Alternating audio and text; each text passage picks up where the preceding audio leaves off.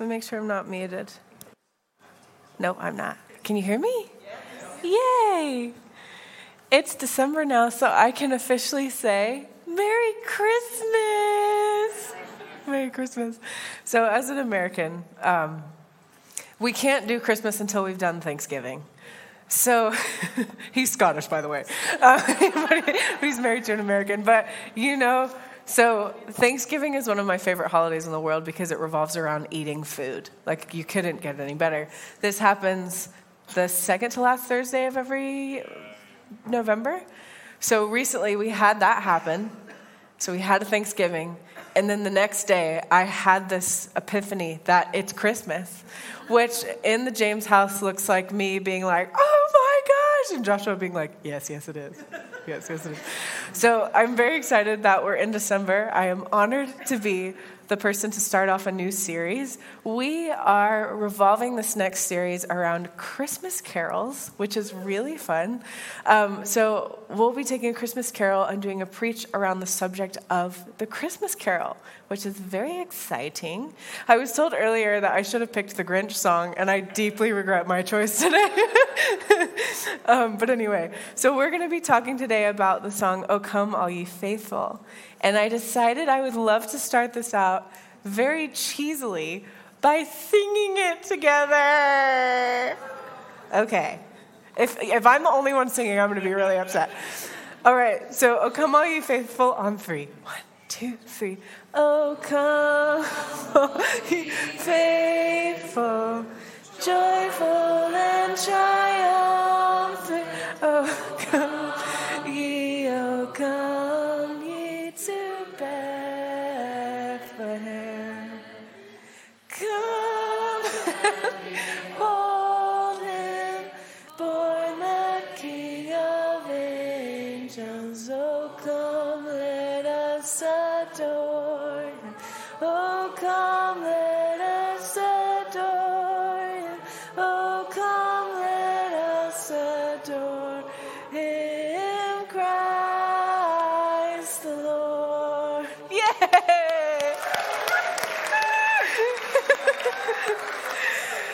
Merry Christmas! Now, this was a cheesy way to start it, but I do love this song because these songs are kind of things where I feel like a lot of times these songs come on every single year and we sing the same words, and sometimes we can lose the magic of what these songs carry. And this is one of my favorites. So with this song, O Come All Ye Faithful, Joyful and Triumphant, all of those things, it's really incredible that we get to come before the Lord joyful and triumphant because he sent his son around this time. And I love this. I love Christmas, obviously. And I'm so excited. So I want to focus around essentially Mary and Joseph, which, yes, Mary and Joseph, we hear about them all the time, all those things, especially in church around Christmas. But when I heard the first line of this song, which is, O come all ye faithful, they immediately stood out to me because they casually parented the Son of God. Like we can't lose sight of how powerful that is. Can you imagine God just showing up and being like, hey, here's my son. Will you have him? I would be a little stressed out. So I want to focus on that because it's incredible to see the faithfulness of this couple. They faced a lot of adversity, a lot of challenge. They faced a lot of hardship. There's a lot that's happened to them, but they said yes to the Lord. And in their yes, Jesus came to earth and saved all of us, essentially. And I love that. I love that. We love that. We love being saved by Jesus. So these two were an incredible pair. We're going to start. Let's do a little story time. We'll start in Luke 1, and this is verse 27. So starts with he. He is Gabriel, the angel. So Gabriel went to a woman who had never had a man. Her name was Mary. She was promised in marriage to a man named Joseph. Joseph was of the family of David. The angel came to her and said, "You are honored very much. You are a favored woman. The Lord is with you. You are chosen from among many women." When she saw the angel, she was troubled at his words. She thought about what had been said. The angel said to her, "Mary, do not be afraid. You have found favor with God. See, you are to become a mother and to have a son. You are to give him the name Jesus. He will be great. He will be called the Son of the Most High. The Lord God will give him the place where his early father David sat. He will be king over the family of Jacob forever, and his nation will have no end. Totally not intimidating. Totally not intimidating. Mary said to the angel, how will this happen? I have never had a man. And the angel said to her, the Holy Spirit will come on you. The power of the Most High will cover you. The holy child you give birth to will be called the Savior of God. See, your cousin Elizabeth, as old as she is going to have birth to a second child, or to a child, not a second child, a child. She was not able to have children before, but now she is in her 6th month, for God can do all things. Then Mary said, I am willing to be used of the Lord. Let it happen to me as you have said. And then the angel went away from her. This is really incredible. So let's break down Mary, if we will. So Mary was most likely a peasant, which she would not have led an easy life. Her life would have been full of hard work just to survive. She would have been illiterate, most likely, not educated, came from nothing. Being a female as well, would have continued to live a life that just wouldn't amount to much, if you will, at that time frame. It was very difficult for women to be successful at the time. Due to being unmarried in this situation, first of all, she was probably about 15. Records say about 15. I'm 29. If the Lord came to me with this, I would freak out. And she's a young child, basically. And she had the courage to say yes. And this is incredible because she has a hard life as it is. She had a hard life as it is. But what would happen here is that realistically, had she showed up pregnant, it would have been considered a form of adultery. And she would have been killed, basically. Shunned by her family. Joseph would have had the right to throw the first stone to stone her, because technically she would have committed adultery against him. So thinking about what little she does have, she had the likelihood to lose all of that as well. So complete loss of security, loss of family, loss of any chance, loss of her man, basically everything would have just been lost. So it's incredible to think that she had the courage to say yes. Like, she didn't go home and think about it. Gabriel didn't give her a few days to just mull it over. She had no time to really sit back and consider this. She said yes on the spot. And I think that's so incredible. And I have so much respect for her because she said yes to the Lord immediately. And she asks a few questions. She's like, how is this going to happen? Like, what do you mean, basically?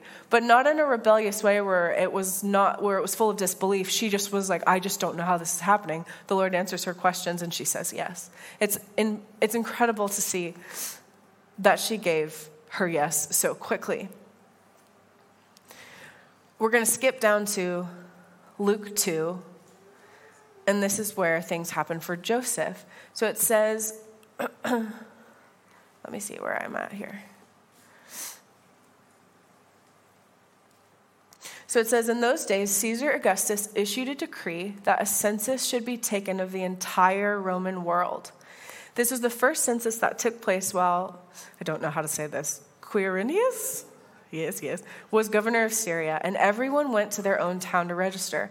So Joseph went up from the town of Nazareth to Galilee to Judea, to Bethlehem, the town of David, because he belonged to the house and line of David. He went there to register with Mary, who was pledged to be married to him and was expecting a child. While they were there, the time came for the baby to be born, and she gave birth to her firstborn son. She wrapped him in cloths and placed him in a manger because there was no guest room available. This is beautiful because Joseph didn't stone her, first of all. Go, Joseph. He didn't stone her, but he also took a risk here because he had the right to kill her for wronging him. Legally, he had that right. But the Lord sent a dream to him and he obeyed. He was like, this is crazy, but cool. I'll take her in. I'll raise him as my own. We'll name him Jesus. And not only that, we'll take a very pregnant lady on what basically is a 90-mile journey while she rides on a donkey. I have never been pregnant, but I don't think I'd want to ride a donkey while pregnant for 90 miles. I wouldn't want to do that now, okay? So we've had a lot of babies delivered in the last bit, and I assure you all of them would say, no, thank you, okay? So just thinking about that, and that's stressful enough on a woman, but thinking about the man who's completely helpless to help her, other than like, hold on, here we go. He also obeyed.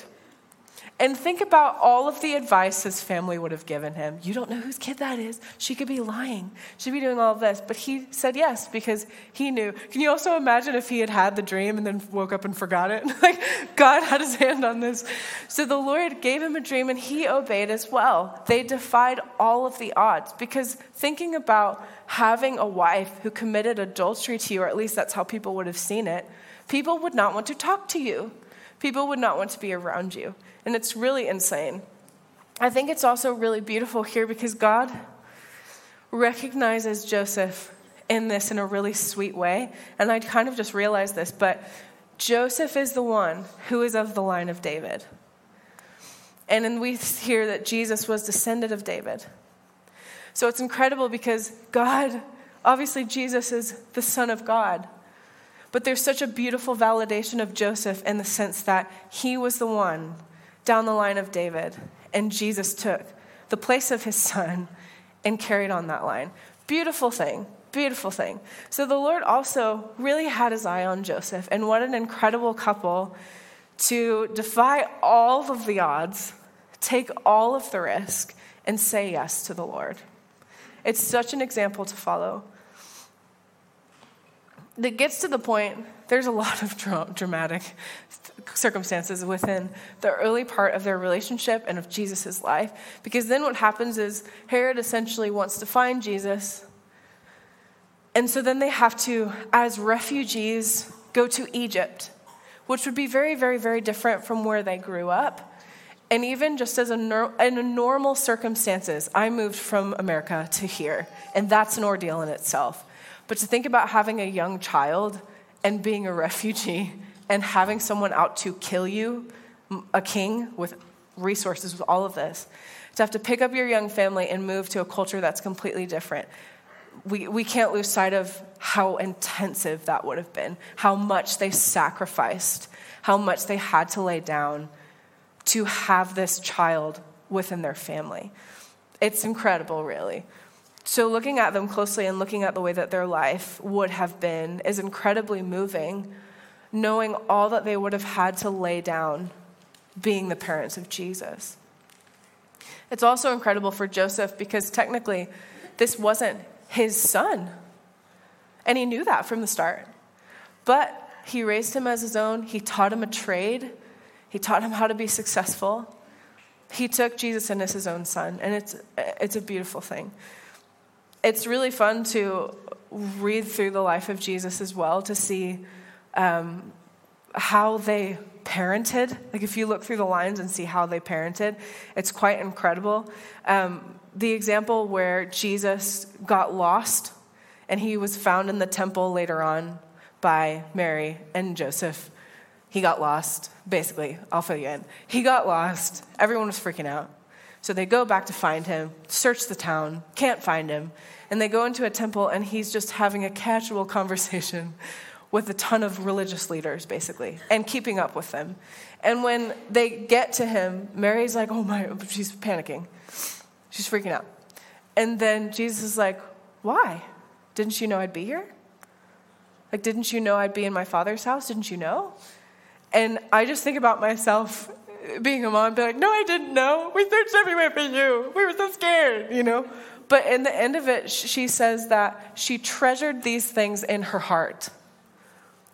What a response. That would not be my response. She treasured these things in her heart because she was watching the Savior of the world grow up before her eyes. And she also didn't probably realize what came with that at the start. No one understood at the beginning of his birth and of his childhood and even of his early ministry that the way that he came to save the world was to die for all mankind. They didn't know this. So it's crazy to think about raising this child as their own, watching him go through things, and the way that they loved him and the way that they laid down their own issues and things to parent this Savior of the world, as if you even could, is a beautiful thing. Their faithfulness to the Lord, their faithfulness to see this through, their faithfulness to say yes to something they probably had no grasp on whatsoever is incredible.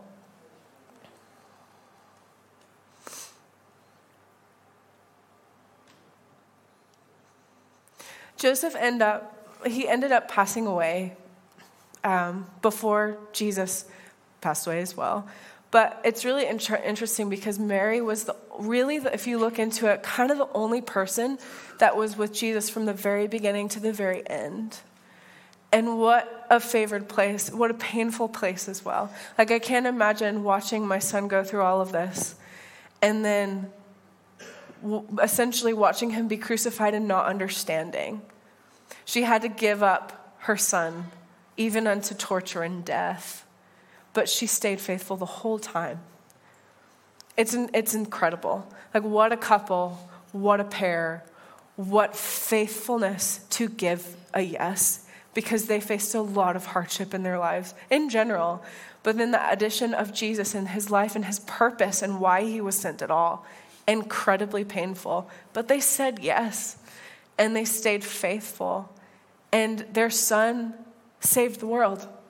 Incredible. And their faithfulness, how many of you know that walking in faithfulness is a form of worship? There are so many ways to worship. Singing to God is one of many. Living a life of faithfulness and obedience is worship to the Lord. Living a life of surrender is worship to the Lord. And oh, did they worship. Oh, did they worship. Proverbs 3:3-4 says, "Let not steadfast love and faithfulness forsake you. Bind them around your neck. Write them on the tablet of your heart, so that you will find favor and good success in the sight of God and man." Bind them around your neck. It's pretty important. The Lord is making a point here. Beautiful thing about Jesus as well is if you're sitting in here and you're like, well, I have only known the Lord for a little bit, or I really make a mess of things often, join the club for starters. But 2 Timothy 2:13 says, even if we are faithless, he remains faithful, for he cannot disown himself.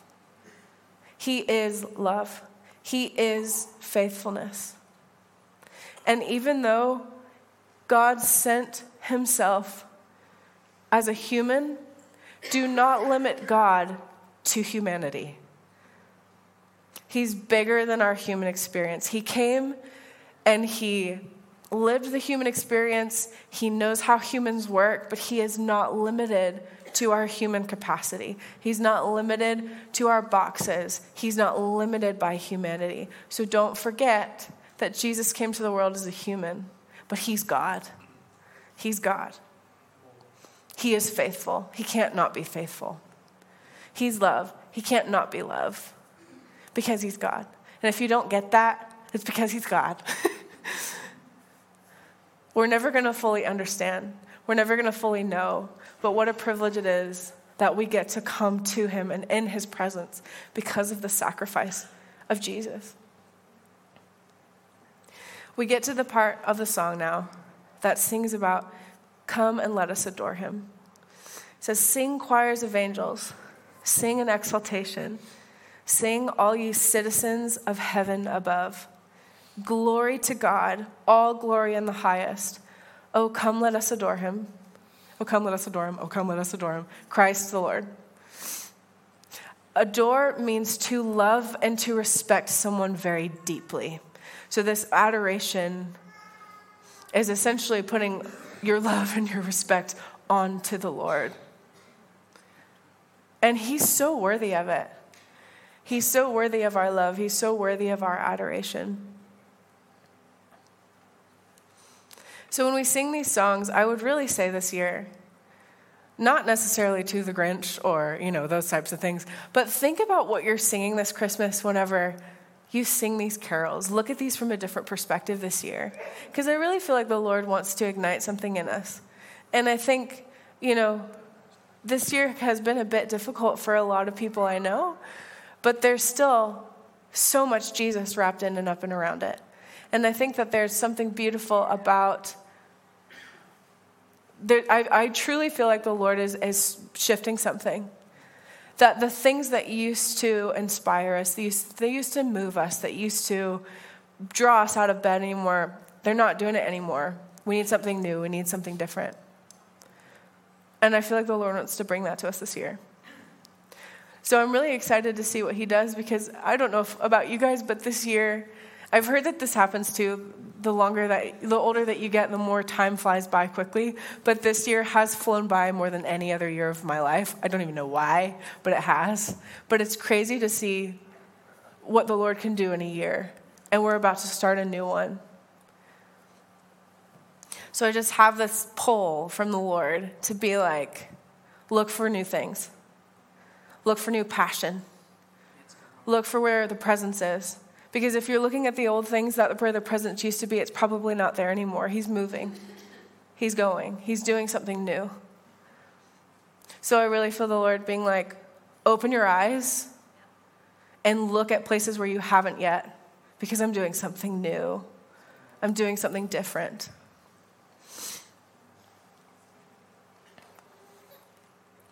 It's a really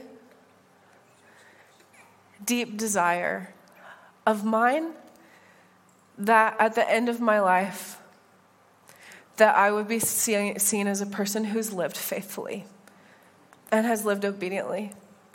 And it is a big passion of mine as well, that the church would be seen that way as well. The church is people. The church is you. It is such a desire of mine that at the end of our life, that the Lord would look at us and be like, you were so faithful. And you were so obedient. You laid things down when I asked you to. You said yes when it was hard. You obeyed even when you didn't feel like it.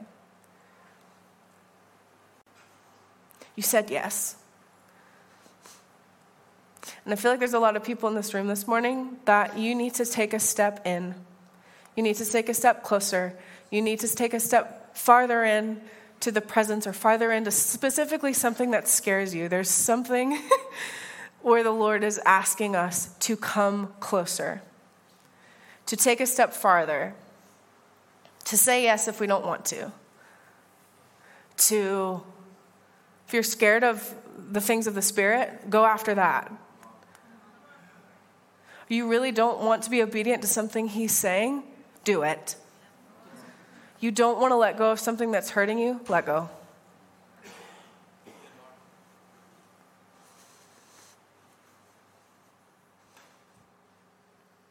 And that's the thing, those are a few examples. But you probably know things within yourself where the Lord's asking for more. He likes to do that, by the way. He likes to grow us. He likes to stretch us. So I would just really encourage you, don't get lost in the shuffle this Christmas. Don't get lost in the shuffle of, Christmas, so stressful, got to get the gifts, got to decorate, got to this, got to that. Open your eyes to see what the Lord is doing this year. This holiday is completely about him. And if we're missing that, we're missing the point. But the Lord's doing something so new, and I feel it so deeply. So I would just charge you that when it costs you much, give your yes anyway. When it scares you crazy, go for it anyway. We look at, Joseph and Mary, and I think it's really easy to do that biblically sometimes, where I think I was raised in the church as well. So I think for me, I can read stories like this and be like, yeah, I know the story. I know the story. We've heard this a million times. Memorized the verse in Sunday school and got a candy. Those kind of things. Like it's easy to have heard it once, heard it a million times type of thing. But when you break it down in the context of a life, Mary had a very difficult life. She was highly favored, but she raised her son for him to die brutally. That sucks. Joseph married an adulteress. That sucks. It wasn't easy. And yet the fruit of their life changed the world.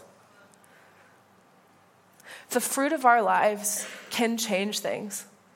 And that's the beauty of it. Sometimes you don't know if you're doing something for yourself or if you're going through something for another person beside you. Mary went through all of that for humanity, and she didn't know. She probably didn't know the gravity of that. We get to come joyfully and triumphantly because what Jesus has done for us paid the price for us to be in communion for him. He made a way for us to actually be citizens of heaven. We are citizens of heaven. That's pretty cool. So yes, glory to God. Yes, come let us adore him. Let's really go after the Lord this Christmas. He's good, he's worthy,